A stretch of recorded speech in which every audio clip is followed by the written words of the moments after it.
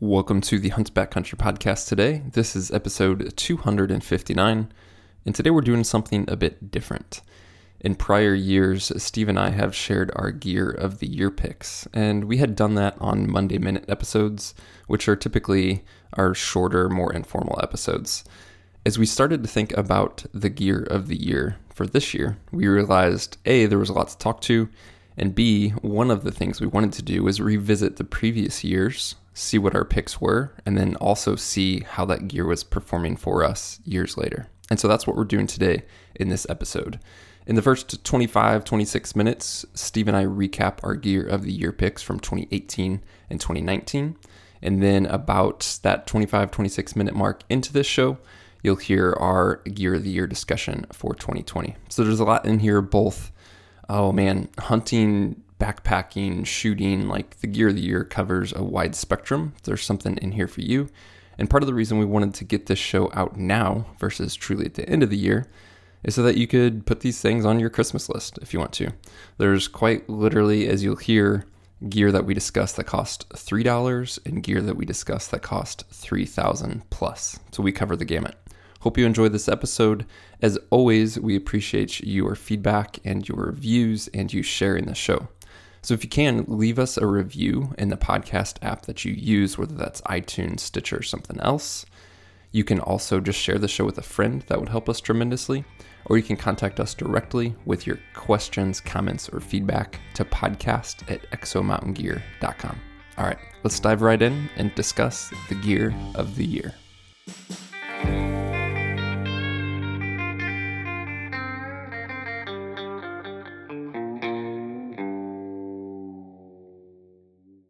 All right, Steve, it is that time of year where things are wrapping up. Not completely done hunting yet, either of us, but we're kind of done shopping or in terms of gearing up for the year, I'd hope by this point. And at the same time, we're coming around to the holidays and, you know, the opportunity for some of you guys as listeners to maybe get some Christmas gifts. And so one thing we've done the past couple of years is talk about our Gear of the Year picks. And we did that in 2018 and 2019, which you can find links to in the show description, both to the podcasts that we recorded about the Gear of the Year picks. And then in 2018, we actually did a blog post to go with that as well. So we'll link to that. And then we'll have a link for this year's picks. But Steve, before we dive into our picks for this year, let's go ahead and kind of recap, basically to give a follow-up on some of the items we talked about prior. So in 2018, we had categories. We did under $50, we did $50 to $150, and we did $150 and up. And so you and I each picked an item or two in those categories. And so for 2018, let's just hit what our picks were, and then maybe, is that still relevant? Do you still feel like this is great gear now here a few days later? So for under $50 in 2018, what did you pick, and what would you say about those things now? What did I pick? I'm trying to pull up the email right now. Oh, you're good. Put you on the spot. So I you accidentally picked deleted it. Yeah. two things that I know you still use. One, Darn Tough socks, and two, the Sawyer Squeeze water filter. Yeah, 100% still use those. Darn Tough. Yeah, I think they've only continued to add to their line of socks. I've got just a pile of them. I think if you've been listening to any of the boot rants that I've gone on over time through different Monday Minutes and podcasts, I've got certain boots that work great with a thicker sock and certain boots that need a thinner sock. And I think it's just the volume on the inside of that. So I have a few different, like, I think it's called like the Micro Hunter from Darn Tough, and then like their Hunter Full Cushion, which is just, there's more cushion, more wool inside there, so it fills up the boot better, which, I'm just using that to keep my foot from slipping inside the boot. Keep heel rub down to a minimum, or if the toe box of it is like a little too narrow for my foot, then I wear a thin sock. If it's got some space in there, then I wear a thicker sock. So absolutely, hands down, fan of the Darn Tough side. Everyone I've recommended it to, they love them. There's just not a bad thing to say about them. So Sawyer squeeze filter continues to be just a fantastic, easy solution. I think there's some competitors that have popped up on the market for them, but nothing that's I think is better or any reason to change over.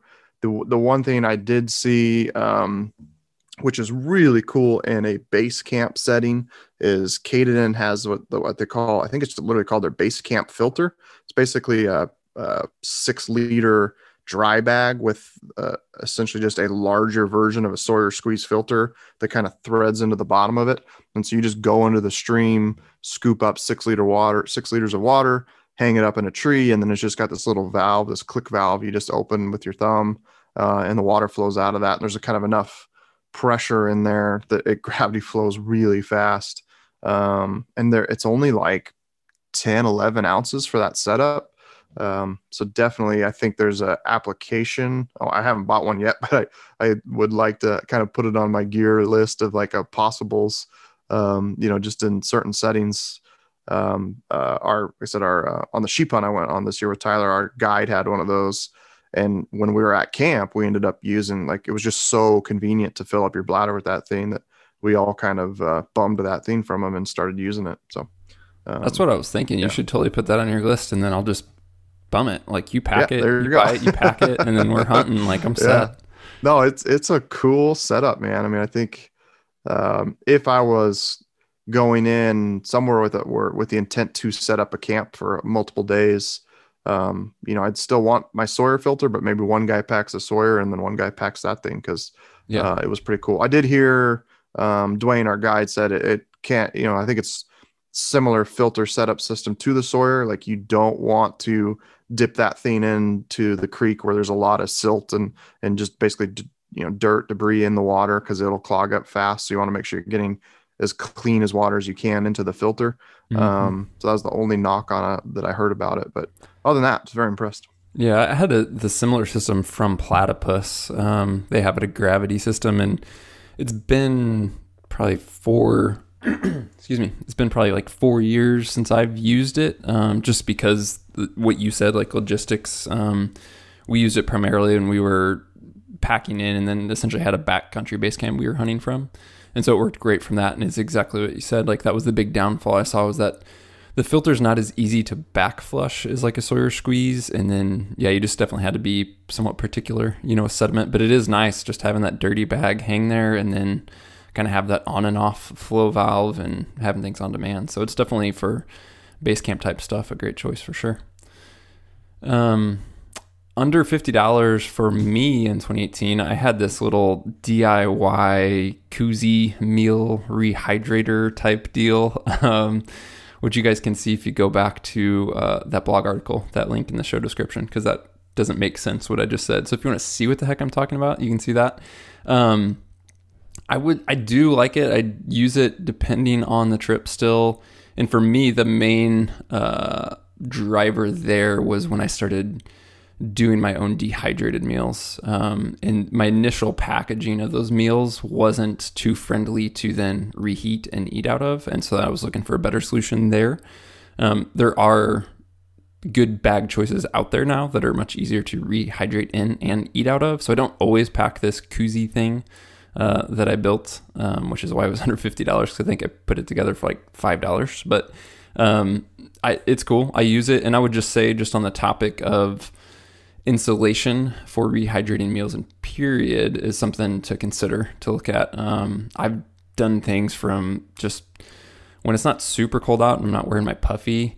If I'm just rehydrating my meal in a bag, I'll just kind of wrap my puffy around it. Steve, I know you had something recently. I think it's from Hyperlite Mountain Gear. Just basically it's on my gear of the year for this year. Oh, is it? Oh, there you go. We'll hit it then. Go ahead and hit it now while it's relevant. So we were up in Anchorage on the way up to the sheep hunt and stopped by Heather's Choice, and was picking up a few last minute meals from Heather there, and she said, "Oh, you got to check this out and try it out." And it's Hyperlite Mountain Gear makes it, and I think it's just Cuban fiber fabric, which probably it's such a small item, whether fabric, no matter what fabric it's used from, probably doesn't matter. But it's just a little insulated pouch, and I'm typically pretty anti adding an extra, even though it's only like it's less than 2 ounces. But it was nice. you just put the meal in, you get the meal all cooked up and ready and throw it in there and then throw it in that little koozie and then just set it aside and you can wait. Some of the meals now take longer, 20, 30 minutes, especially the homemade stuff takes longer to rehydrate.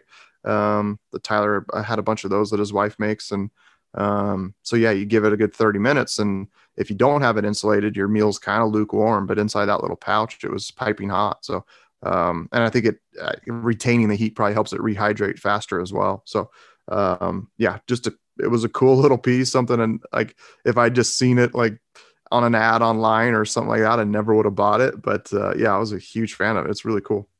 Yeah, there's all kinds of like DIY options out there. I used a specific jar that I wrapped with Reflectix insulation. You can do the same thing. Take that Reflectix insulation and like either sew or tape a little basically envelope together to fit your meal. So there's a bunch of DIY options, and then like you said, options on the market to purchase as well. So or just wrap your jacket around it, if you're in a pinch, no, that's something I've done in the past. Yeah, just throwing a jacket or throwing around a sleeping bag or something like that.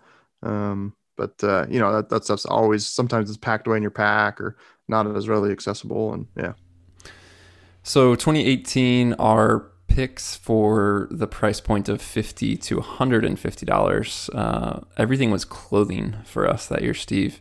You picked the Prana Stretch Zion and the First Light Wick hoodie. The Zions go, in terms of those being a pick of the year, I would say that's like a pick of the decade for you. It goes way back before 2018. But anything you want to say about either of those items? No. So Prana came out with, I think they call it the Bryon now, and it's basically a Zion that's a lighter, thinner fabric.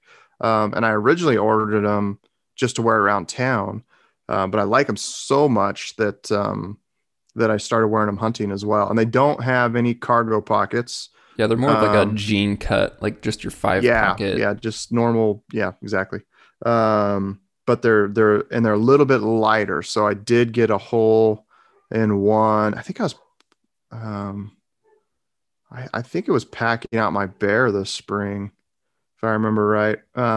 Stepped over a log, caught like a little, 1-inch super sharp little stub sticking out of the log and put a 2-inch hole in it. And then I ended up patching it up, and I had those on the sheep hunts. What I like about them being thinner is when they get wet, they dry even that much quicker. I mean, I think Zions in general dry fast, and these dry even faster. So it's nice just for that when it is like nice weather, but it's morning and your pant legs get wet from walking in the grass or whatever. They dry out super fast, and just even thinner for hot weather hunts. That I was a big fan of them. So the only thing they don't have is the built-in belt, which really stinks, because that's a fantastic part of the Zions is, pretty much any pant's going to stretch out over the duration of a hunt. And we've talked plenty of times on the podcast here about not wearing a belt underneath, in between your hip belt and your skin. Basically, it's going to create a pinch point and a rub spot. So if you can find a pair of pants that don't require that, thumbs up to that. And those Bryons don't have it. They don't stretch out too terribly. But a couple times I have to use the old parachute cord belt halfway through a hunt to keep the things from falling off. Yeah. Anything on the Wick hoodie? That's just, if guys aren't familiar, a lightweight merino hoodie from No, yeah, I still have that piece. I love it. Still wish they would add a zipper to it, like to even increase, be able to kind of have that heat dump when you're wearing it. But I appreciate, some guys are completely anti hoods. I love them. I think every item I wear should have a hood on it. Even when it's hot, you'd put that up and protect your neck from the sun and wind burn and stuff like that. So, when First Light adds a little quarter zip to that, that'll literally be the perfect base layer piece. Yeah, I love that one as well, for sure. I had picked the Klamath, which is like a grid fleece from First Light back in 2018. Still absolutely love it. I think I have 3 of them now. Like I have one in fusion, but then I have a black one and they're green color. And I use it hunting all the time, use it casual wear, just around the house, out on town. I just absolutely love that hoodie in the grid fleece. So yeah, nothing but great things to still say about that. That's one thing I like when we it's one thing to talk about new gear, but to revisit stuff years later and be like, nope, still great. You know what I mean? Like, that's just always a reassuring thing. So thus far, all this stuff has been just that great over years. So at $150 and up, Steve, you picked the inReach Mini. Again, a piece we've talked about numerous times in different contexts, but essentially it's a must. Like, it's just a flat out essential for you. Yeah, nothing's changed there. Absolutely love that thing. I think, 2000, it was either 18 or 19, seemed to have like a few reports of like connectivity issues, just kind of a lag time getting connected to satellites, getting messages in and out. I haven't heard that this year.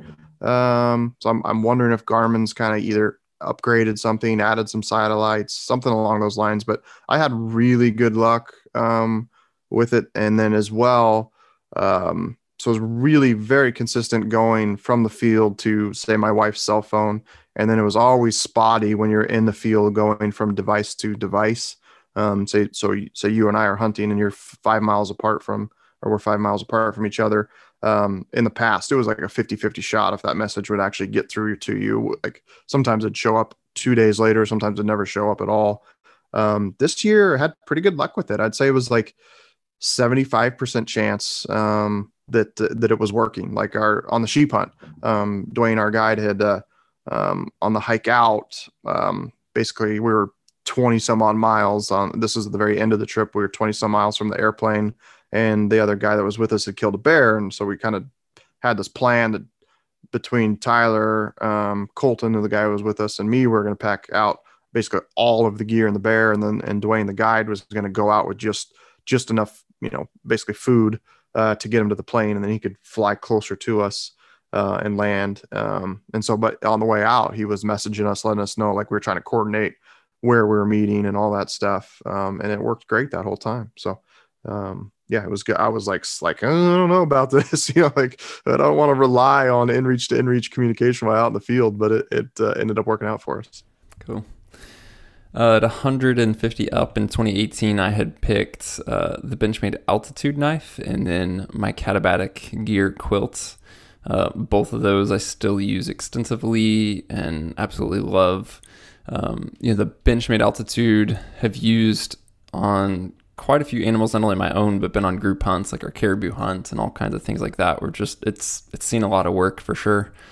I love it. I mean, it's a premium knife. Not everybody's wanting to pay that much for a knife. I get that. But if you can get a whole bunch of years use out of it, it begins to have value in that context. And it's just, you've joked about my sharpening prowess, Steve. It's just I've sharpened a lot of different knives, but for me, for whatever reason, like, I'm just able to get that knife stupid sharp on a consistent basis without much work. And it still holds an edge, which is opposite of with that S90 V steel, right? Like, yeah, it's exactly. not supposed to sharpen easily. That's the downside to it. Yeah. But it goes back to I don't let it get crazy stupid dull, right? Like, you want to stay on top of it and keep it sharp versus trying to get it sharp from a terrible edge. But I can, we could legit break down an elk and then I'll just sharpen it when I'm done, and it's just back to popping here easy. So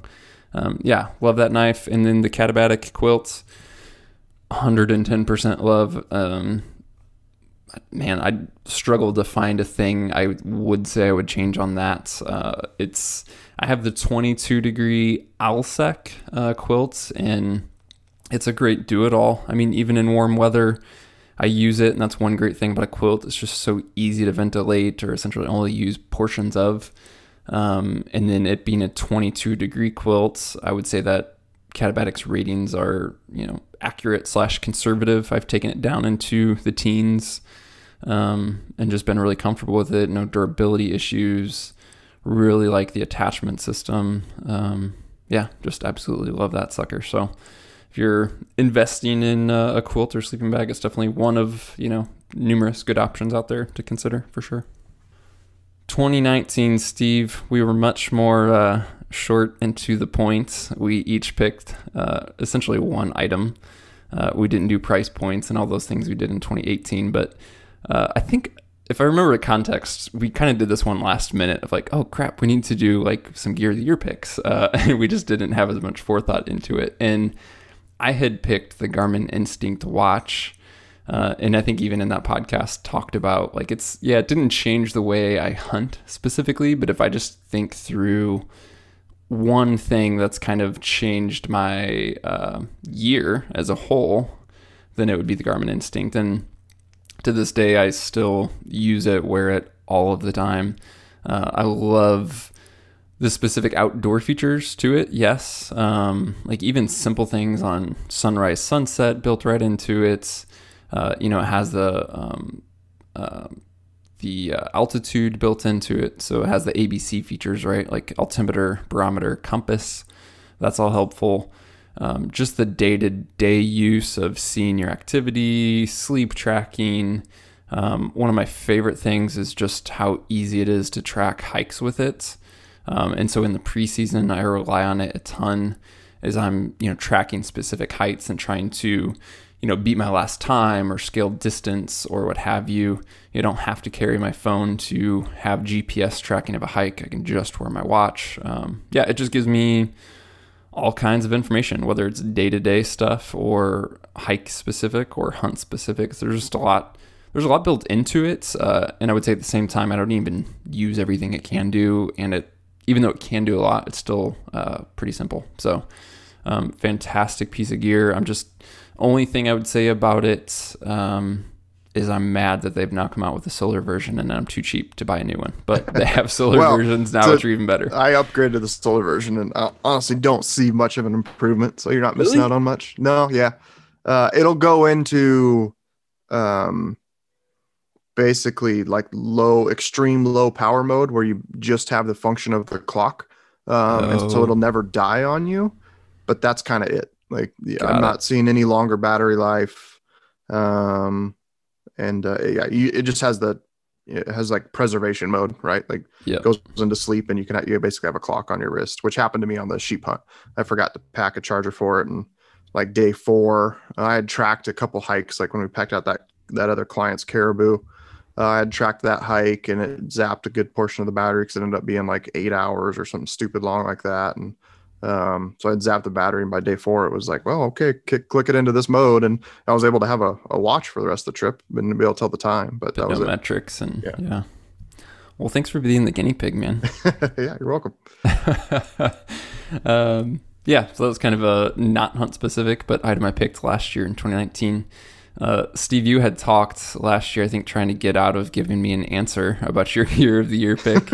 You had just talked about how consistency in your gear system and essentially not needing new gear was your gear of the year. Like you're just at a really good place where you felt like, man, I just don't need to upgrade. Stuff is dialed, blah, blah, blah, blah. And all that's true.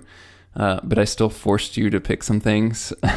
You said your SIG rangefinder, and then you had also mentioned that Benchmade altitude knife as well last year. So want to elaborate on either of those, whether it's that consistency system, which, we've hit that topic, or the specific gear? Yeah. It's funny. I didn't remember last year's at all, but when you said we were going to be doing this today, I immediately kind of like started going through like, well, there's just not, my immediate default was I didn't use anything new this year. And then I really started thinking about it. Like, no, yeah, I did. I got 4 or 5 items that were new and I was trying out. But that consistency is important.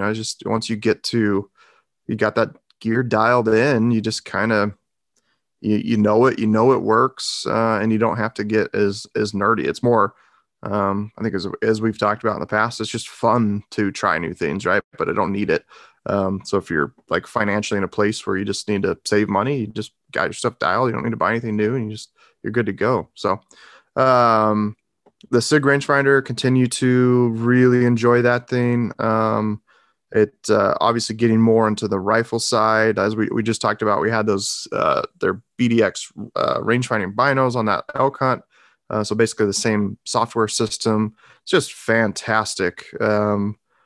Just systems as far as I'm concerned. Just getting dialed in and getting an accurate shot off. And then the rangefinder itself, I only use for bow hunting. I just had the one basically 24 hours there for the elk in September. so I didn't do a whole lot of bow hunting with it this year. But obviously it worked great. I was able to get a good range. Compared to some rangefinders I've used in the past, it just has such a good scan mode. Like that bull I shot this year was 66 yards uphill, I think, something like that. But there was kind of tall enough sagebrush that the sagebrush was about mid body from my point of view. I knew the arrow was going to kind of arch into there. But I was able to kind of hit and just basically hold down the button, and the scan mode works so well that you can kind of like, I could see like getting 55 yards, 66 yards, 54 yards, 66 yards, right? So I knew I was bouncing off two things, and I knew the elk was the furthest thing away. And then it was that farther range where, like I said, I've used some others. I had an older Leopold that just didn't work like that. And I could have easily seen a scenario of thought I ranged it and got 55 and shot for that and shot underneath it. So that scan mode to me is critical. Altitude knife. I love that knife. I actually didn't use it once this year. I had some other knives sent to me that I was playing with and trying out. Honestly, that nothing was better than that altitude. That altitude is a fantastic knife. So, still highly would recommend that. Yeah. So that's I want to say quick recap, but that was a fairly in-depth recap of our prior, picks from years. So to talk about this year, just looking at it, we just kind of did a brain dump of like what comes to mind as we pick our gear of the year picks. And so we didn't make any categories. We didn't put any limitations on it in terms of price point. And, looking at the list, there's things that cost $3 and things that I think cost over $3,000. I'll tell you who picked the $3,000 one. Steve gets to try stuff, man. But yeah, so there's no categories or price point. It's literally just kind of a brain dump of what came to mind as we thought about the topic for each of us individually. Let's start with the $3 one, not because it's cheap, because I thought it was funny, because it was one of the first things I thought about and put on my list. And then separately, Steve, as you made your list, it happened to be on your list as well. And that is the Big Sur bar. What the heck is that, Steve? I don't know. Tyler showed up to Alaska with him on the sheep hunt. He had a pile of them, and he handed me a couple. And I looked at it, and it's like this freaking big brick of a bar, and looks like just a quote unquote healthy cookie in a bar shape, right? And they're like 600 calories. Like, holy crap, this thing's massive. And then we took it on the hunt, and man, they were freaking delicious. So I think what I appreciated about it was obviously it tastes great. I think it's got a pretty good balance of carbohydrates and sugars, and it's got a lot of like almonds and pecans and stuff in there.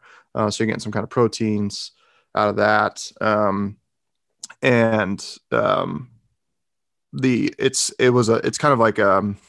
It's just simple. I eat it for breakfast, and I'm getting 600 calories, and I know I'm good till lunchtime. Versus everything I have is all the other bars, like the Backcountry bar, I'm a big fan of there. That's like 350 calories.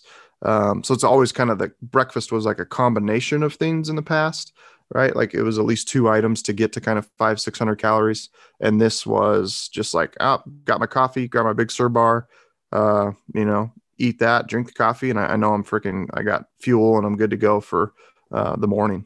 So just that simplicity of grabbing one item and then just flat out tastes delicious.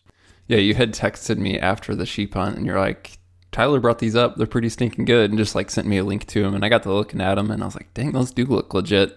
And ordered, I think, like a 12 pack or something, and I was instantly hooked. I was like, yes.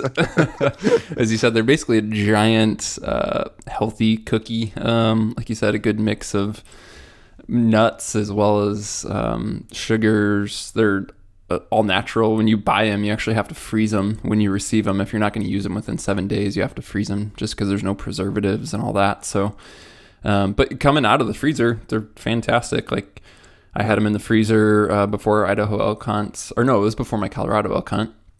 I pulled them out of the freezer and just had them in the pack for the week, and they're fantastic. So I think, they basically average probably about $3 a bar, but when you look at it, like for the amount of calories and my experience exact same as yours, Steve. I used to either have to eat two things for breakfast, or I'd eat one thing for breakfast and then basically need like a mid-morning snack before lunch. And that's just gone now. So for $3 to legit go from breakfast to lunch, even on like a fully active hunting day, it's totally worth it. Yeah, you're basically for $3, you're it's a 2-for-1, right? You're replacing 2 bars with 1 bar, so the cost is basically identical.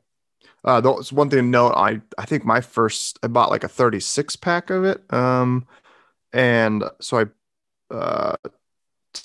can't remember. I think it was just on the September elk hunt. Took a few for me and Tyler, but I did notice after about a month in the freezer, they started to kind of dry out a little bit. So I think if you were to buy, I think if you just want to like, the packaging that it comes in is fairly thin. And so maybe if you were going to store, if you know they're going to be in there for months, I would wrap them in a Ziploc bag, or if you've got a vacuum sealer or something like that, I think that to help them kind of last longer. For most guys, once you taste them, they're not going to last months, though. Yeah, no, like, mine are all gone now because I just been lazy in the morning and just grab a Big Sur bar and my coffee on the drive into the office. We'll hit another one that was on, and again, we make these lists separately, but this item was on both of our lists, and it's very affordable as well. So don't mean to go by price, but just hitting stuff that's common between us. And that is the Wiser Precision Quick Sticks. Not a super new item, at least to me. I had used them last year as well, not just this year. On both our caribou hunts as well as our Kodiak hunts, and actually some hunts at home, some whitetail hunts, and then used them this year when I shot my elk. Same for you, Steve. Actually just let a buddy borrow them. I think it was last weekend, the weekend before. I think I'd mentioned on a previous podcast I helped a buddy with some meat that his son had shot his first deer, and he shot his first deer off of them. So just all kinds of helpful. But Steve, for you, going back to, I'll let you hit first, like your points of you don't like to carry extras, you like to keep things simple. Obviously, you like things light, all of that. The Quick Sticks do all that. So I guess I'll elaborate on for you why they're so helpful. You showed up to Kodiak with them last year and kind of looked at it, and like probably before we were hunting, I'm like, oh, that's cool. They looked they looked like machined aluminum to me. I don't know why I thought that. I was like, oh, these things must be kind of heavy. Like, oh, that's cool, but I wouldn't pack them. And then over the course of the Kodiak hunt, just how specifically that first, 500 to, depending on where we're at, 1,000 feet of the mountain, it was so brushy and so dense that, like, we talked about this in the Kodiak recap. Like, you can't shoot anywhere, right? Like, I mean, I got some friends going up to Kodiak right now, and I was trying to describe it to them of like, you literally, there's 0 point to stop and glass unless you're at a place that you can shoot. Because just how, like, you'd see a great buck, but he just 30 seconds later dive into the brush, and then he was just gone. It's like just flat out, you're not going to see that deer again. It's specifically like that one area that we were hunting a lot was just so brushy that, so it's like there was no point to stop unless you could shoot. And those Quick Sticks obviously open up a lot of ability to shoot. Because if you just couldn't lay prone anywhere, you need to have a good solid rifle rest to shoot. For me, like freehand, maybe I would try 200 yards. I frankly haven't practiced that very much. Probably should more develop my rifle skills on that. But I just kind of had a hard rule. Like if it's over 100 yards, I want to find a good solid rest. So the Quick Sticks just turn your trekking poles into a really good setup to rest your rifle on. I shot, you shot your bowl off of them. I shot my bowl off, my spike off of it. Didn't shoot my bear off of it this year. I practiced with them a lot on the sheep hunt. Like we pulled up on some sheep, and I was just it was complete side nips, side tip.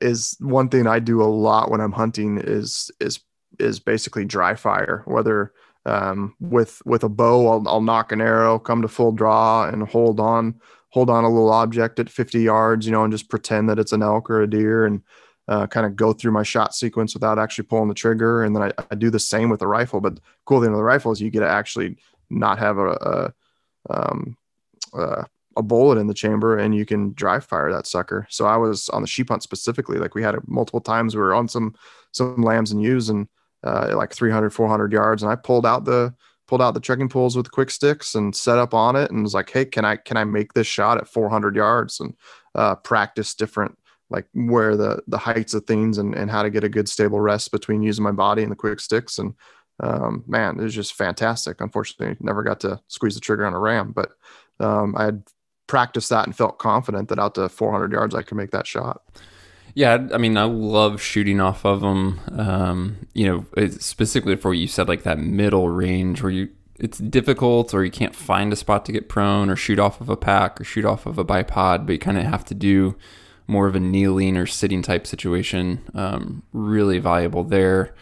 I just love how simple they are too. Like I leave them on my trekking poles 100% of the time. There's no point in taking them off. So even like during an archery hunt, they're there. I think the set weighs a couple ounces, and then you can use them to interlock your trekking poles, basically make them a locked pair. So you get a lot of benefit without really any downsides to them. I think they're like $35. And I think it's like 1.2 ounces or something, man. They are freaking light. They weigh nothing. So it's just some type of machined plastic they're just fantastic. Yeah. Cool. Go ahead and pick one from, I think that's the couple items we both had in common, Steve, but hit anything you want, man. Pick something from your list. We'll take turns. We'll just start cheap. Crocs on the sheep hunt, man. Like those literally, I packed them up with no well, actually I'll take that back. I knew we were crossing, talking to Dwayne the guide, depending on where we were hunting, we'd be crossing streams a lot. So I was like, well, I better throw the Crocs in. Not like, probably I was thinking like more, we'll just use them around base camp. And, if you're crossing a creek, I'll just get barefoot and cross it real quick and not pack that extra weight. But when we got into where we were going in to where we started hunting, kind of looking at the map and talking to Dwayne, like, okay, we're crossing this creek, 1,000 times. Like, oh, okay, I better throw the Crocs on the pack. And Tyler was saying when we were in Anchorage, he didn't have any. And, I was like, I don't know, man. So we went to Cabela's there, and we both had to get our tags and had to get some fuel and stuff like that. And he ended up picking up a pair, and I can't imagine doing the hunt that we did without them. I mean, they were absolutely critical. They were comfortable to wear, and we put a lot of miles on those suckers. It's just something that in Idaho, in most Western states, it's just not something you really had to deal with. There's usually a path on dry land that you can get up places, but up there it was just how the terrain lays out in the brush. Like the rivers truly were your highways and your roads, and we just used the crap out of them to get places. Fantastic. So I didn't use them on any hunts when I came back, but it definitely kind of opened my eyes to possibilities of hunting areas with water that maybe like I've looked at in the past, but like, there's no good way to get into that country. Like it's definitely kind of opened up my eyes to like, holy crap, I'll just get in my underwear, throw some Crocs on, and walk right up that creek for 8 miles, to get to access that country. Like it wasn't that bad. I thought it was going to be absolutely miserable, and it just wasn't bad. So definitely something that I'm looking forward to utilizing more in the future. Yeah, it's I've used them both as a luxury item, if you want to call it that. Like when we do a backcountry base camp, and especially the years that I've hunted with goats, and you can take some extras. They're nice just as camp shoes. Getting out of your boots, letting your feet dry out, they're nice for that. Used them on like the 100-mile death hike, where there was a fair amount of water crossings, just because I have sissy feet. So they can definitely be handy. Yeah, definitely not a every hunt item, but as you said, just getting over, I think a lot of guys just honestly have like a mental barrier of water crossings. And if it takes Crocs to even get you to cross something, much less go up it, as you said, for miles, or come out of it for miles like you did on your sheep hunt, Steve, then if it gets you into a place that you wouldn't have otherwise gotten into, then it's a good, I don't want to say investment because they're cheap, but like it's worth the wait if it gets you into new country. Yeah. Let's see. One that came to mind for me was just the hammer bullets, and that's just not only on the hunt, like killing my elk with it, but just honestly the process of doing load development with them on a couple different calibers and rifles now. Like they're flat out crazy, to be honest with you. Like going from experiences I've had loading other bullets and what that can look like in terms of, some things shoot good quick and some things take a lot of time and tweaking and trial and error. But, with the Hammer bullets, my experience on a couple of rifles that I've done a load development for, just been crazy. Just really easy to load for. Impressive, like we were talking about my Creedmoor, Steve, just impressive speeds too. In a 20-inch Creedmoor barrel, I'm getting 2,900 feet a second with no pressure signs. Terminal performance, is there from everything. I've obviously limited experience beyond my elk at this point, more to come, but our buddy Tyler's killed several critters with them, and all the reading and research I've done. So they're just, to me, they're a standout for sure in terms of, gear that not only is a highlight this year, but is just something that I'll be sticking with and continuing to put to the test for sure. Let's see. What do you got, Steve? What's next for you? If I'm moving up the price point, probably the Stellar Puffy Jacket. So I think earlier in the year, I was supposed to in May go to New Zealand, and it was going to be really freaking cold, backpack hunt, and I started going through all my items, and clothing's just one thing. For whatever reason, I just accepted the weight as what it was. I don't know why, but I started actually looking at, like, okay, I've got my gear as light as I possibly can have it. Where else can I shave some ounces? And I was surprised at clothing just how much weight was there. And I don't know if I just kind of wrote it off because it's like half the time it's on your body, and so you're just not as concerned about it versus being in the pack or whatever reason. But I just started weighing items. I had a First Light Uncompahgre puffy jacket that I've used for years and frankly love. And then I've also got their Chamberlain hoodie or Chamberlain hood jacket, down jacket, which I wore last year on a rifle deer hunt that was like 0 degrees, and it was fantastic. But I was weighing those items and going, oh man, that's kind of freaking heavy for what I'm, looking for on this hunt. I didn't think the Uncompahgre was quite warm enough, and I thought the Chamberlain was probably overkill. So it just brought me to start researching hoodies and looking at downfill options, and you could start looking at different designs and the quality of the down they use, whether it's 650, 750, 850, 900. And then you can find specs. Most companies will list the amount of fill, right? So they're going to say this jacket in a size large has, 6 ounces of 900 fill down.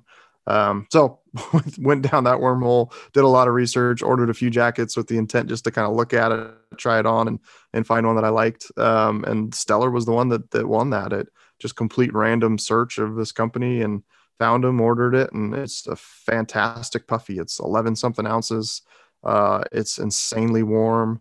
But at the same time, it's not so overkill that it doesn't have to be freezing cold to wear it, right? It's kind of, you can just have a base layer on and throw that on and be nice and comfy when it's, 50 degrees. And yeah, just a big fan of that jacket. So, yeah. You've tried some other stuff from Stellar too. I got that jacket and I was so impressed with it. It's kind of like, oh, what else do they offer? Right. And they had some ultralight rain gear that I took on the sheep hunt.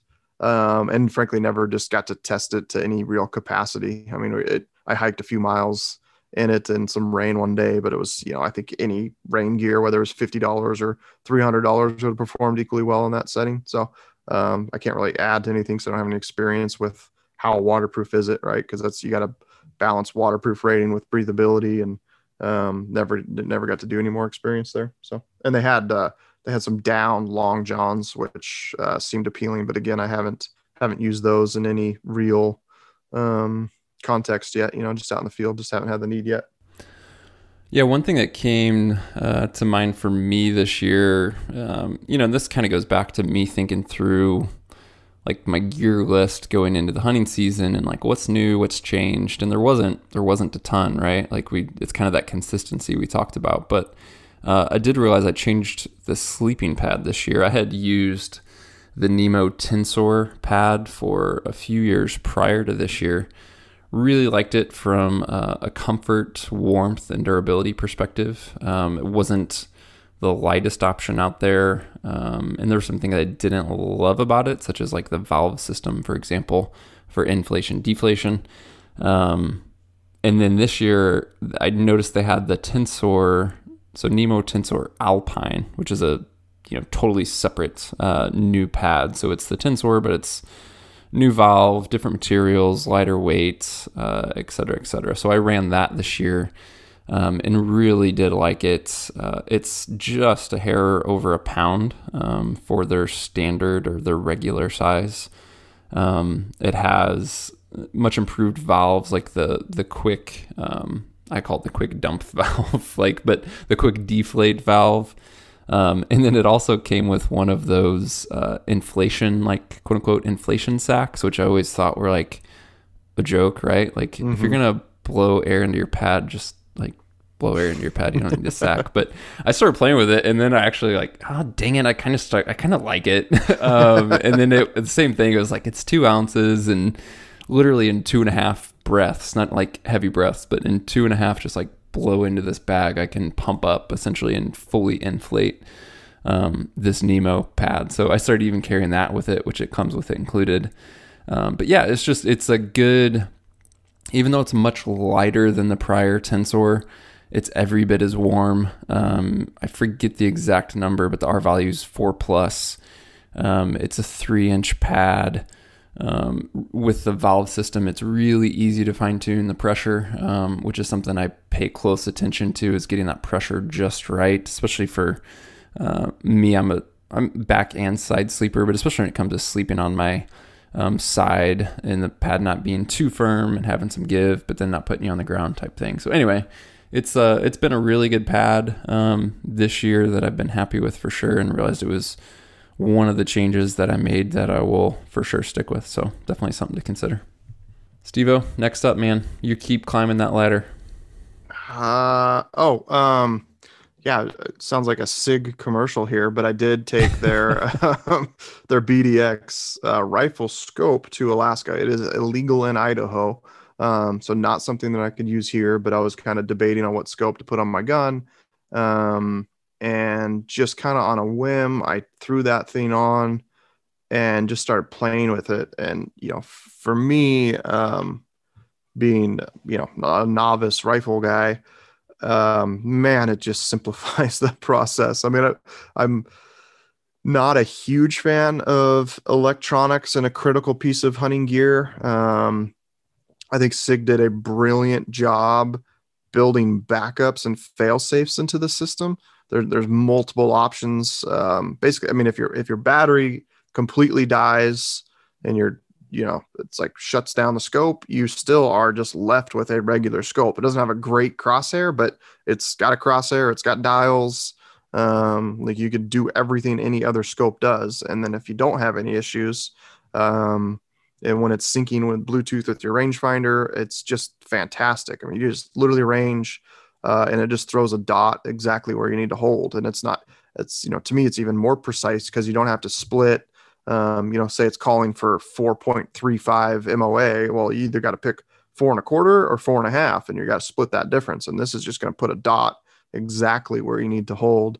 And another thing for me is I've tended to have I've had a tendency to cant the scope. I just get in it.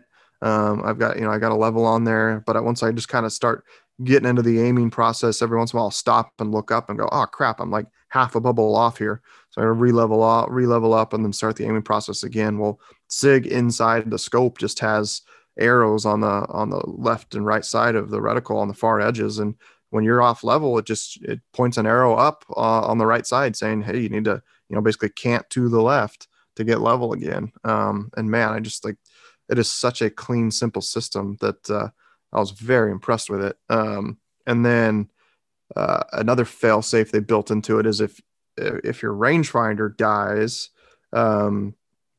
there's I can't remember how you do it. You turn the one of the knobs like full, like left right full rotation or something like that twice, and there's a setting that you would have preset in your app that then it'll just put dots out to 800 yards for you at whatever else, and you could go in there and you could have the elevation kind of set inside your cell phone app. And so even like you lose your rangefinder, but you're hunting with your buddy and they've got theirs, you can still hunt. So it's pretty well thought out system. The optics aren't as nice as the highest end scopes out there, but I think it's still, good enough basically, to get a shot off. I mean, it's clear, low light conditions isn't fantastic, but still, like, I don't think, to me, wouldn't affect the outcome of a hunt. It's just not as nice of an image to look through. So if you're in a state that's legal and that's something you're interested in, man, I was very, very impressed with it. Yeah. That one's curious to me, because you're normally like such a keep it simple guy, but yeah. I know from the year of you using this on and off and playing with it, you have been super interested in it. Yep. So I'm like, man, that must be like fairly legit if Steve's actually open to this thing. And then the fact that you have wanted to use it in Idaho, I think is one of only 2 states where it's illegal. Idaho and Oregon, maybe. Yeah. So I found that funny. Like, man, Steve, like the one thing I don't think he would like, he really likes, and then he can't use it, like at least in his home state. Yeah. If it was legal in Idaho, there's like 1,000% it'd be on my gun, and I was very impressed with it. So, and I did talk to Darren Cooper, who we've had on the podcast before, and he's very knowledgeable on that side, and he had done a review on it that I had stumbled across. And he's definitely on that super precision side of things. And, basically I told him what I was looking for, and he's like, yeah, I think it's a fantastic choice. Just something simple and clean that I'm trying to, I'm not trying to shoot 1,200 yards. I'm just trying to shoot, 500 yards very accurately and simple. And it's a great system. So. Yeah, I need to play with it. I've had those BDX binos since the beginning of, mid 2019, used them last year and this year, but didn't have the scope to actually connect and do the full BDX system here until more recently. So definitely something I'll be playing with in the year coming. So if you guys have questions on it, we can definitely tackle those in the future as well from more firsthand experience from both Steve and I. Man, there wasn't much besides that on my list, Steve. A random one that I thought about, and again, this is less hunt specific, but going back into reloading and doing that over the past year for hunting is, one of the like hesitations I had about getting into reloading was just lack of space. I just don't have a ton of space for a ton of equipment everywhere.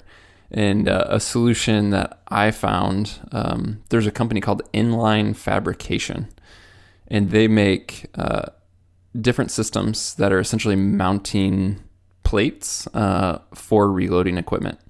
And so you can essentially have like this one station, this one plate that is then accepts different presses, primer, like almost any piece of reloading equipment you can think of. Essentially, Inline Fabrication makes a plate for, and then they all just quick swap into this one mounting location, this one mounting point. So literally on my computer work desk sitting 2 feet away from me, I have one of their flush mount plates. And so it's just super low profile, integrates with my desk, and then I can easily swap in, I have a couple different presses and some other items for reloading. But basically just store those in a location where they're conveniently stored. They don't have to be out all the time, and then just quickly attach and detach and move different pieces of equipment when I need to actually use them. So that's been something that's I kind of overlooked, but I'm like, man, if I didn't have that and truly just had to have all of this equipment out all the time, it would be a giant pain in the butt, to be honest with you. So that's something I overlooked. So that's all from Inline Fabrication. Looks like you got 2 left, Steve. Hit, I'm not sure where this falls in the price point, but hit the knife before we forget. You mentioned you didn't use the altitude this year because you were testing some other stuff. Yeah, I had multiple knives sent to me. One was from an Australian company called Eagle Hawk Knives. Just sent me a knife, said, hey, would you be interested in checking this out? And used it and was very, very impressed with it. They have a super light version that's basically no handle, and they have a handled version. He sent me both. but it's I'm obviously super light guy, and so my preference was for the super light on that bear hunt that Tyler and I went on the spring. I packed both, just kind of like, oh, I'll check both of them out, and I enjoyed having that handle so much on the bear, just having basically kind of having an actual grip to the knife and being able to apply torque and just use the knife that I was very, very impressed with it. And it's got a really nice, it's a good sized blade. Early on when I first got it, I'm like, maybe it's probably like a little bit bigger than it needs to be. It's like, maybe it's like 3.5 or 4 inches, where like an altitude's 3 inches, something like that. It's just a little bit longer.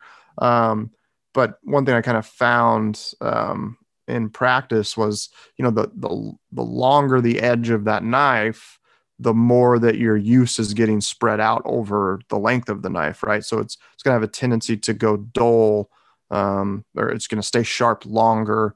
Setting steel aside, the quality of the steel is obviously a huge factor in that. But just more knife edge means more, just going to stay sharp longer because you've got more edge to spread out your work over. And then, yeah, just having that handle, and it's got the knife edge does have a really nice belly to it. And I found that it's one thing that when I did solid broadheads years ago, I intentionally put a curved edge on things because it just cuts so much nicer than a straight edge, right? Like it's basically the edge is always at an angle, and it just slices through things nicer. And so it's just got a really nice consistent belly to it. And I just found it, frankly, like quite enjoyable to cut up that bear with. And then I used it on some other hunts as well, and just had a really, just really good experience with that knife. I just talked to him recently, and they are working on doing an S90V version, so it'd be same quality of steel that's in an altitude. And I was like, man, definitely let me know when you have that. I'd like to check it out. So, and then there's also another knife that I've gotten to play with from, I can't even mention yet, from another company that's very, very well-known knife manufacturer that's doing some hunting stuff. So hopefully I'll be able to talk about that soon too. Very, very well-known knife maker that's not been in the hunting space yet, put it that way. Yeah. Cool. One more, Steve. I gave you trouble for being able to play with all the fun, expensive goodies, but you got to take those, and I think you hit them briefly. The new Swaro NL Pures on the sheep hunt. You got to take those up there and put them to the test. So you said they were a standout, man. If you got the dough, they're worth the money, right? Yeah. They're like good beer to me. Like once you've had good beer or good coffee, you just can't go back. It's dude, they're impressive. Yeah. I haven't even got to use any since the sheep hunt. We had the Swaro rep Colby came by SNS Archery a month or so ago with the 12 buys and a little headrest on them, which I thought was just like gimmicky and hokey, just looking at pictures. And man, I mean, that was impressive. Yeah, it is impressive glass. And I even, my go-to has been some 8x32 ELs. And I actually had to send them back in for some warranty work. And I got them back and I was kind of like, like I was like disappointed. Let's say I'm ruined. Like, it's like, these things are fantastic glass, but after being able to spend that whole freaking sheep hunt with the Pures, dude, they are impressive. But it's obviously they are just ridiculously expensive. You really got to go through your priorities if you can, either got to have a lot of money or hunting is like consumes your life to justify spending that much money on that stuff. So, that's one of the reasons Swaro is they've been so back ordered is they frankly didn't think they were going to sell that many of them. Like, the range finding binoculars are kind of the best selling items the last 5+ years. I think for a lot of companies, and Swaro's included in that. And they just underestimated the demand for these Pures and having a tough time keeping up with it. So yeah, it's they're just fantastic glass. I have just no way to put it. So if $3,200-$3,400 is in your price range, you can do no better. I can say that. I'm gonna treat the Pures just like I treat sheep horns. Like, I just don't want to touch them. It's just gonna make me Right. run even more. I'm just no, like if somebody's like, "Hey, check these out," and be like, "Nope, Nope, no thanks. Don't need to. I'm just gonna turn around and walk the other way." I swear I got the, because I on my ELs, like the left eye cup, something stripped out and it was like twisting, and so I was getting I think they call it the collimation or something like that. Basically, I was getting a double image, and so it's like if you read text, it was literally just showing up twice. It's really weird. So I sent it back. They fixed them, but I got them back, and I was like, I don't know if they fixed them perfect. Like I know they're good. I had everyone else look through them, but I was just so used to those Pures as far as the quality of that image that I'm ruined. That's funny. Well, guys, there you have it. That's some gear that stood out to us this year, from $3 to $3,000 plus. We'll post a list of these items with links to the specific items, just to make it easy for you guys. If you want to check things out, put them on your Christmas list, go look at specs, all that. We'll put that list out there. So just check out the link in the show description for that. And as always, just to throw it out there, like, nothing on this list is something that we have any like obligation or commitment to, like in terms of being paid. So this is all just stuff that, we got purchased. Sometimes we do get to test stuff for sure, but used and personally like. So hopefully that's helpful for you guys. If you haven't yet, hit the subscribe button on this show. And then if there's something you want to reach out to us about, whether that's a like topic suggestion or just question about any of this gear or something else, just shoot us an email directly to podcast@exomountaingear.com, and we'll talk to you next time.